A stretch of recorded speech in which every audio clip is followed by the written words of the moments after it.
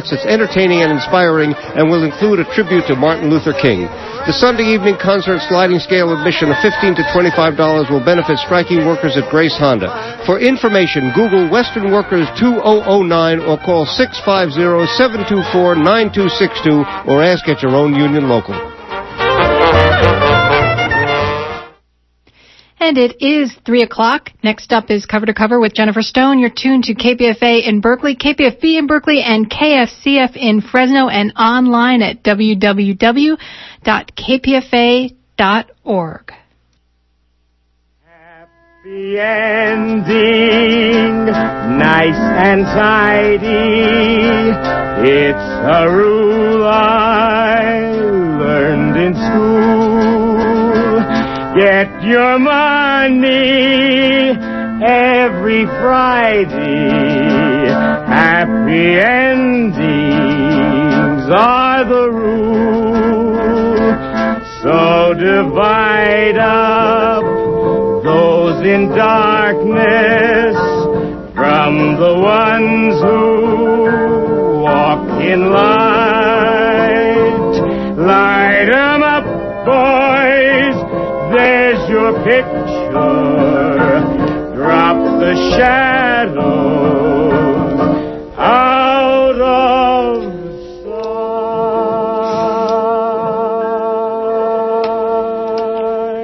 sight. This is Jennifer Stone with Stone's Throw, and today is Tuesday, January 13th, 2009.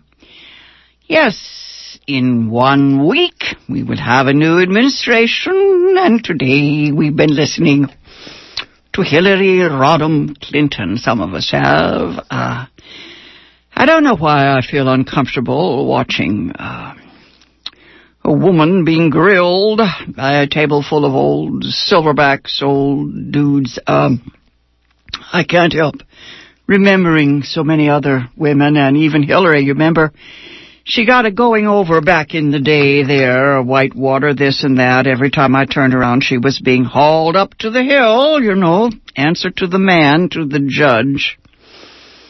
Oh, for those of us with theatrical backgrounds, yes, it recalls so many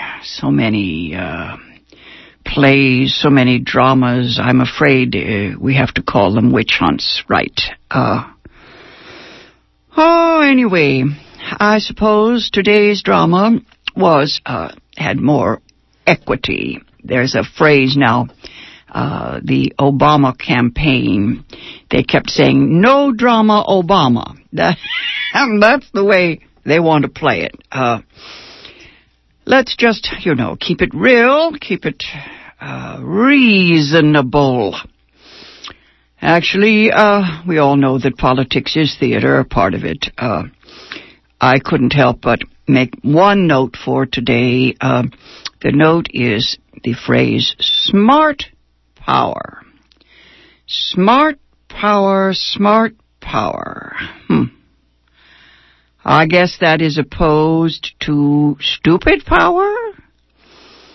Anyway, for whatever it's worth, yes, the new day. I hope I can hang on to the romance. There was a little romance. I'm carrying around the book by Barack Obama, Dreams from My Father, a New York Times bestseller. It wasn't when it came out, of course, but he wrote it when he was 33 years old, and I don't know, I've got it up there on my shelf there.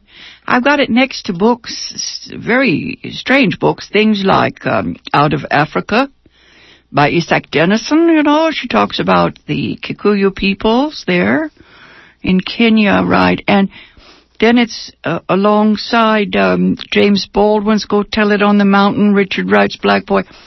All these autobiographies and then stories about East Africa, about Hawaii, actually. We've really got ourselves a Creole culture now, if you think about it. lately what I do is I just open up Obama's autobiography, and I'm always surprised.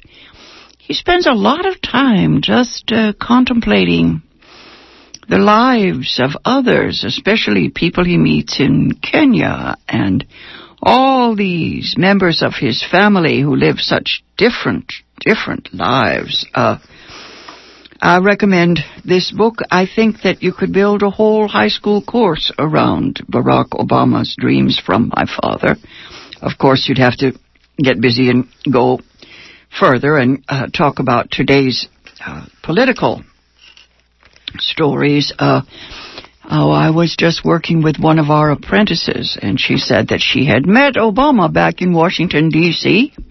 He was there with the mayor of D.C., shook hands with everybody, and had chili in the restaurant with them. This week, I guess the president-elect can just smile and shake hands, and then next Tuesday, things can get real.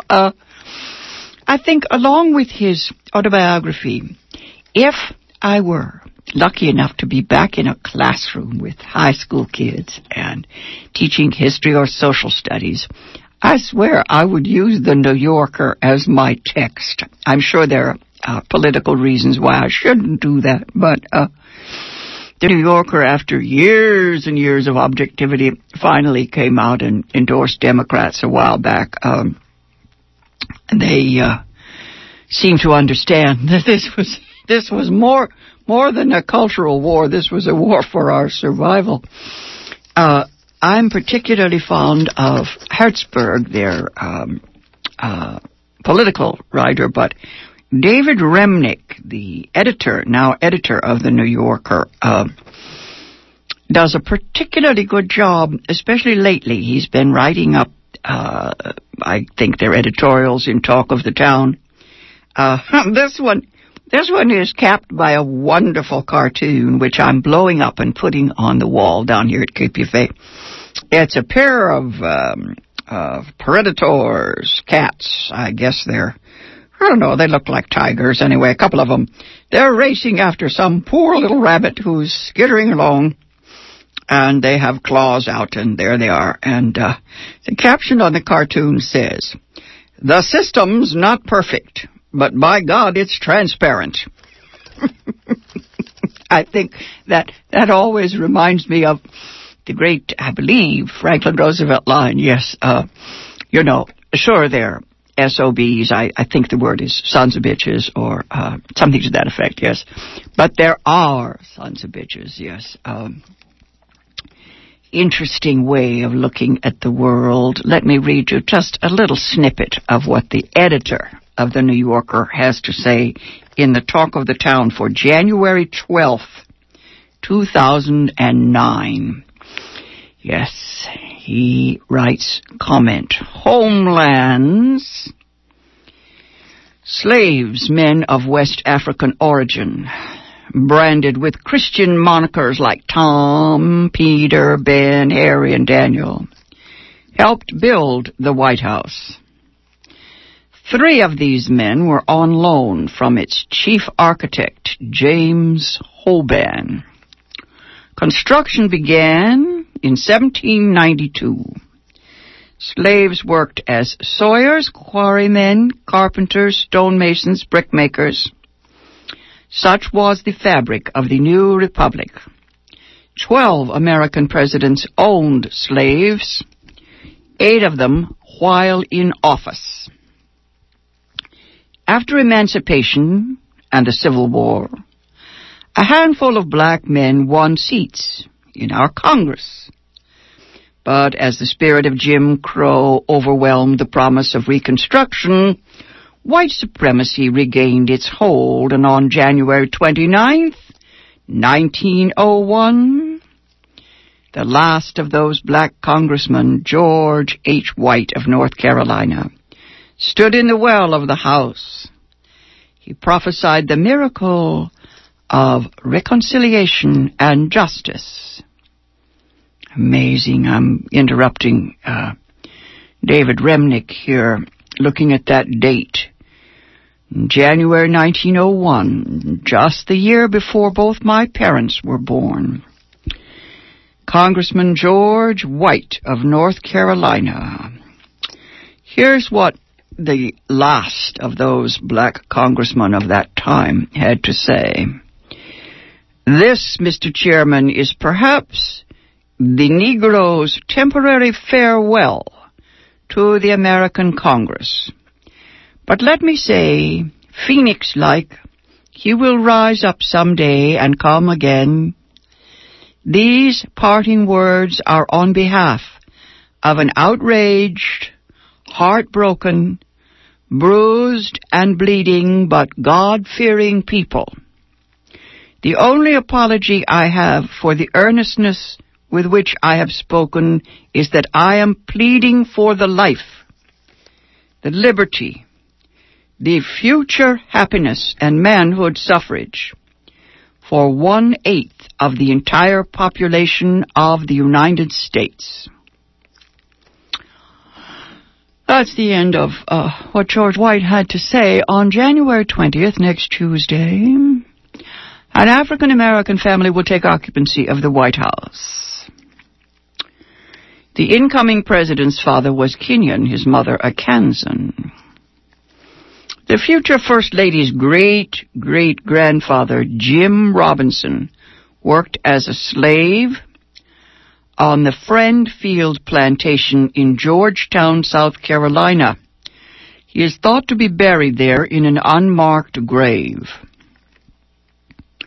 The election of Barack Hussein Obama represents the culmination of the processes predicted by Representative George H. White. Forces that accelerated with the rise in 1955 of the Second Reconstruction, the Civil Rights Movement.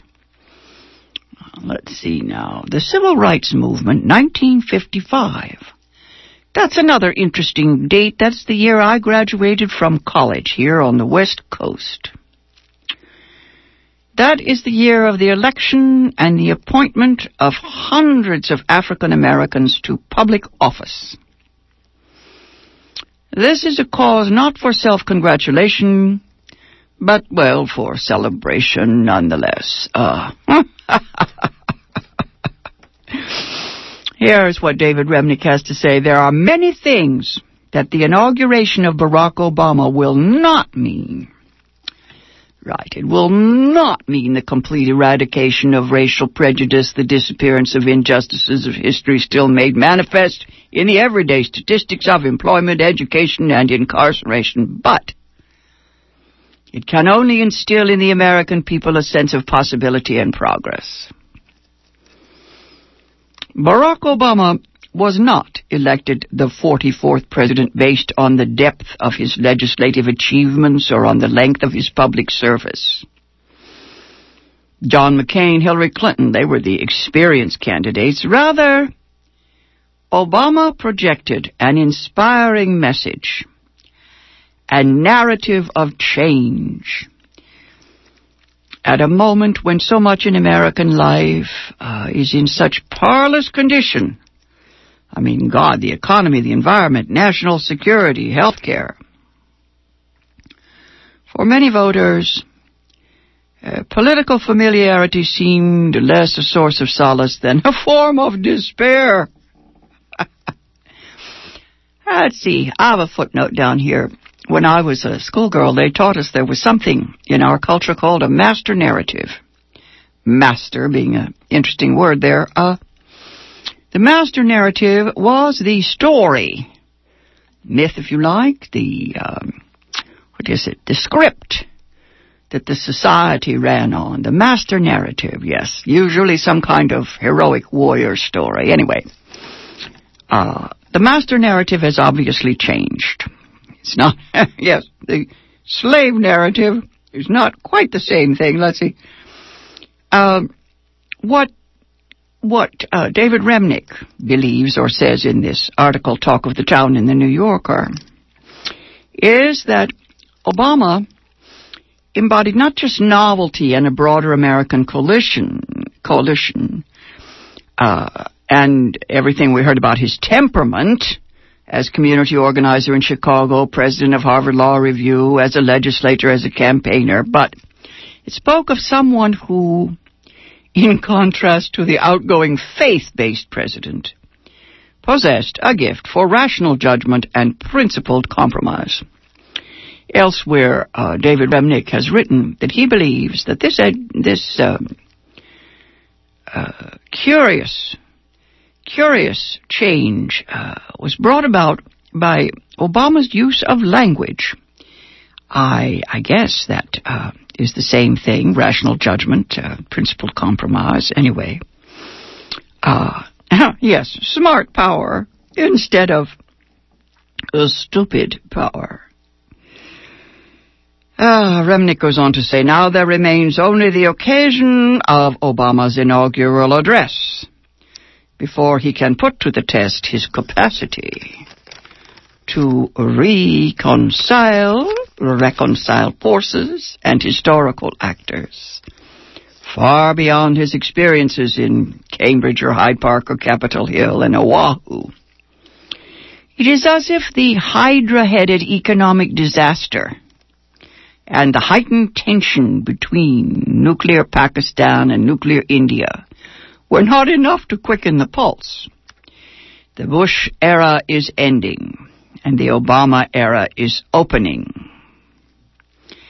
And yet another conflagration in the most intractable, faith-dazed, and history-inflamed spot on Earth.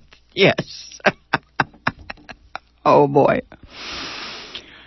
Oh, golly, yes. That spot, that history-inflamed spot, God bless the Middle East. Faith-dazed, I don't know if that's the right word. Hard to say. I tried not to listen to the outgoing president's words. I didn't just wince. I put on the old song. There's an old song called Bye, Pharaoh, Honey. Yes, bye, Pharaoh, honey. The truth is that George was not a pharaoh. He was basically a phony, I guess. Puppet propped up by the forces, the reactionary forces of the time. His personal story I leave to others. It's what Hannah Arendt said, about the banal quality of evil. I noticed that the outgoing president mentioned that he hadn't had a hard time in office. He had fun, he enjoyed himself. I was curious. Less said, the better, perhaps. God knows. Anyway, the present conflagration, fire in the Middle East, the end of an uneasy 6 months truce, agents of Hamas beginning, they started firing the rockets, dozens of them a day, into the population centers of southern Israel, and then kaboom. Here's what the Palestinian journalist Daoud Kutab writes in the Washington Post. He says that the Hamas leadership had lost much of its support in Gaza and knew that the only way to regain it was to establish itself as the heroic resistor. Now, I leave it to you to figure out why they picked this particular moment in history to pull this stunt, this caper. Oh, God, what is that? Turn on the radio and these great clots of blood coming out. Rivers of blood everywhere. Anyway,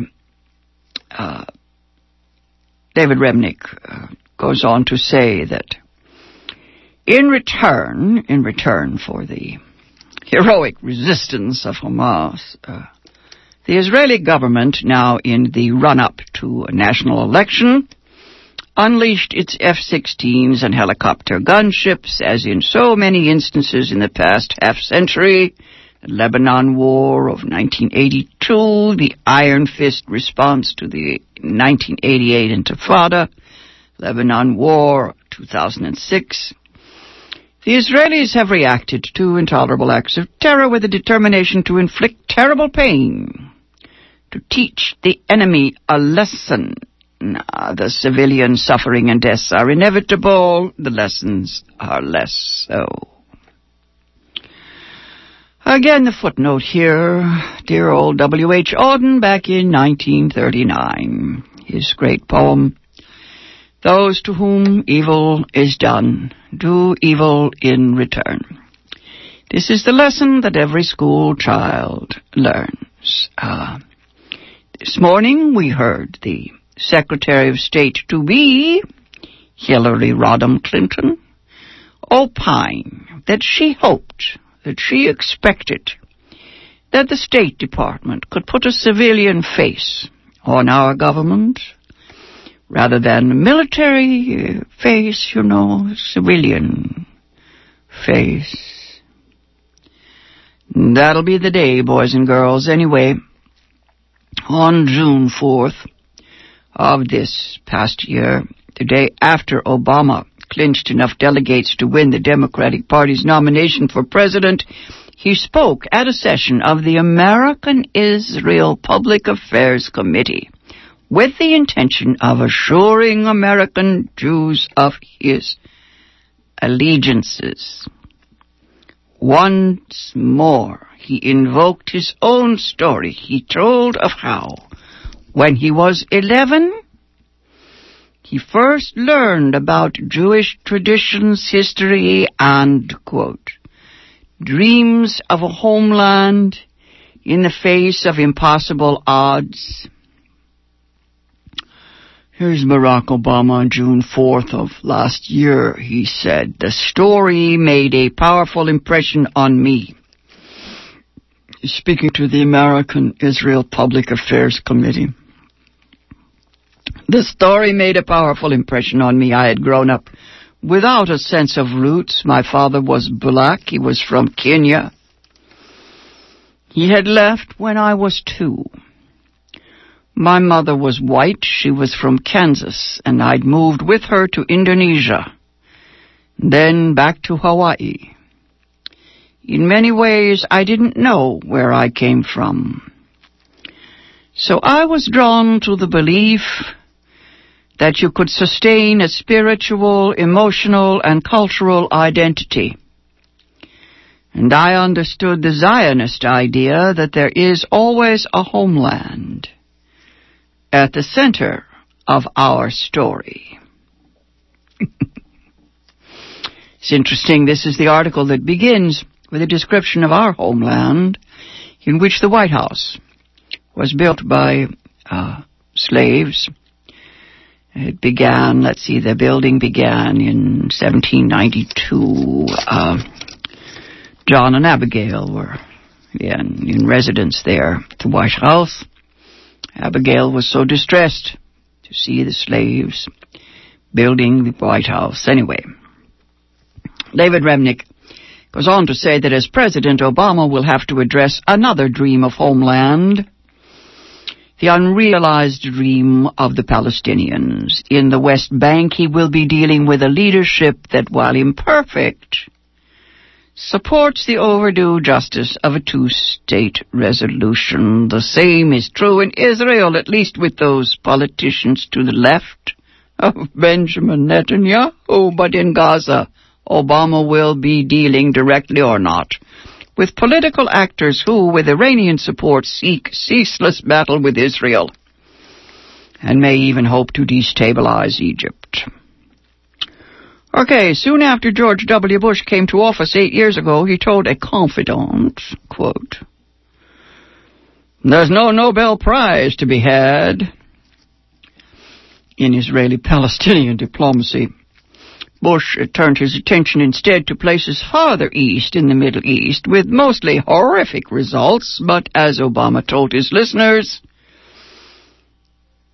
at the American-Israeli Public Affairs Committee last June, there remains the Talmudic imperative of tikkun olam, that is, the obligation to repair the world. Okay. Yes, folks, we got an obligation to repair the world. The Jews' obligation to repair the world. Well, in 4 years or 8, Obama may well have won no Nobel medal and made no final repair. But the obligation of constant engagement is deep. The cost of negligence is paid in blood. And what is more, history has proved that the seemingly impossible can be achieved. The Irish and the English all but resolved a conflict that began in the days of Oliver Cromwell. Let's see, that would be the 16th century, 17th century. 1650s, middle of the 1600s. Anyway, January 20th, next Tuesday, an African-American president will cross the color line. He will move into the White House, a house that slaves helped build.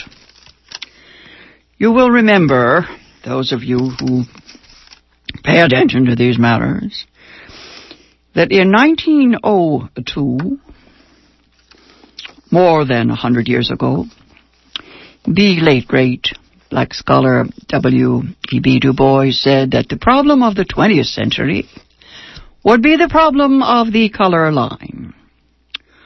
He didn't say race, he said the color line. It's a much different story. We all now know that race is doesn't exist biologically. There is no such thing.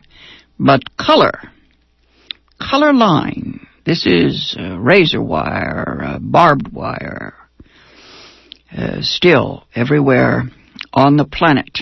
As Bell Hooks tells us, most of the nations on this earth are addicted to white male supremacy.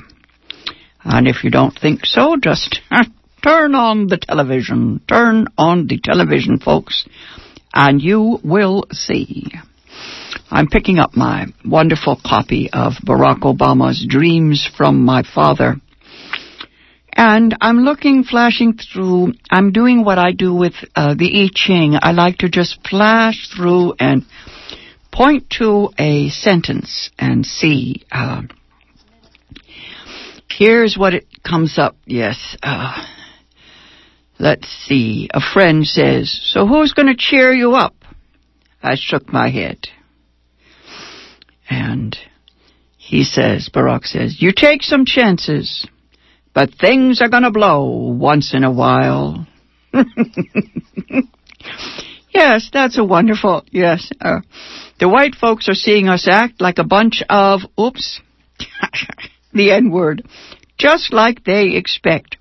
This is the most wonderful book. I just wish I had a group of 5 school students. I'm going to be spending a lot of time talking about Barack's mother-in-law, Marion Robinson, his wife's mother. She is the first grandmother in the White House, and she is, a symbol of family values returned to the White House, and she will be the person I need to reference. She and the granddaughters, Sasha and Malia, these beautiful girls. I wish you a glorious week of celebration. Let us hope that this new era brings us as many gifts as it promises. This has been Jennifer Stone. I won't be on Thursday morning. There's some hearings. I'll be back on the air next Tuesday to celebrate the inauguration of the first African-American president of these United States. Till then, go easy. And if you can't go easy, go as easy as you can. Light 'em up, boys. There's your picture. Drop the shadows out of sight.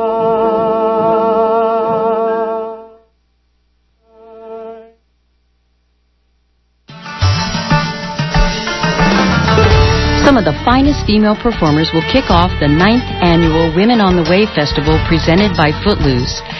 The event is on Saturday, January 17th from 8 p.m. until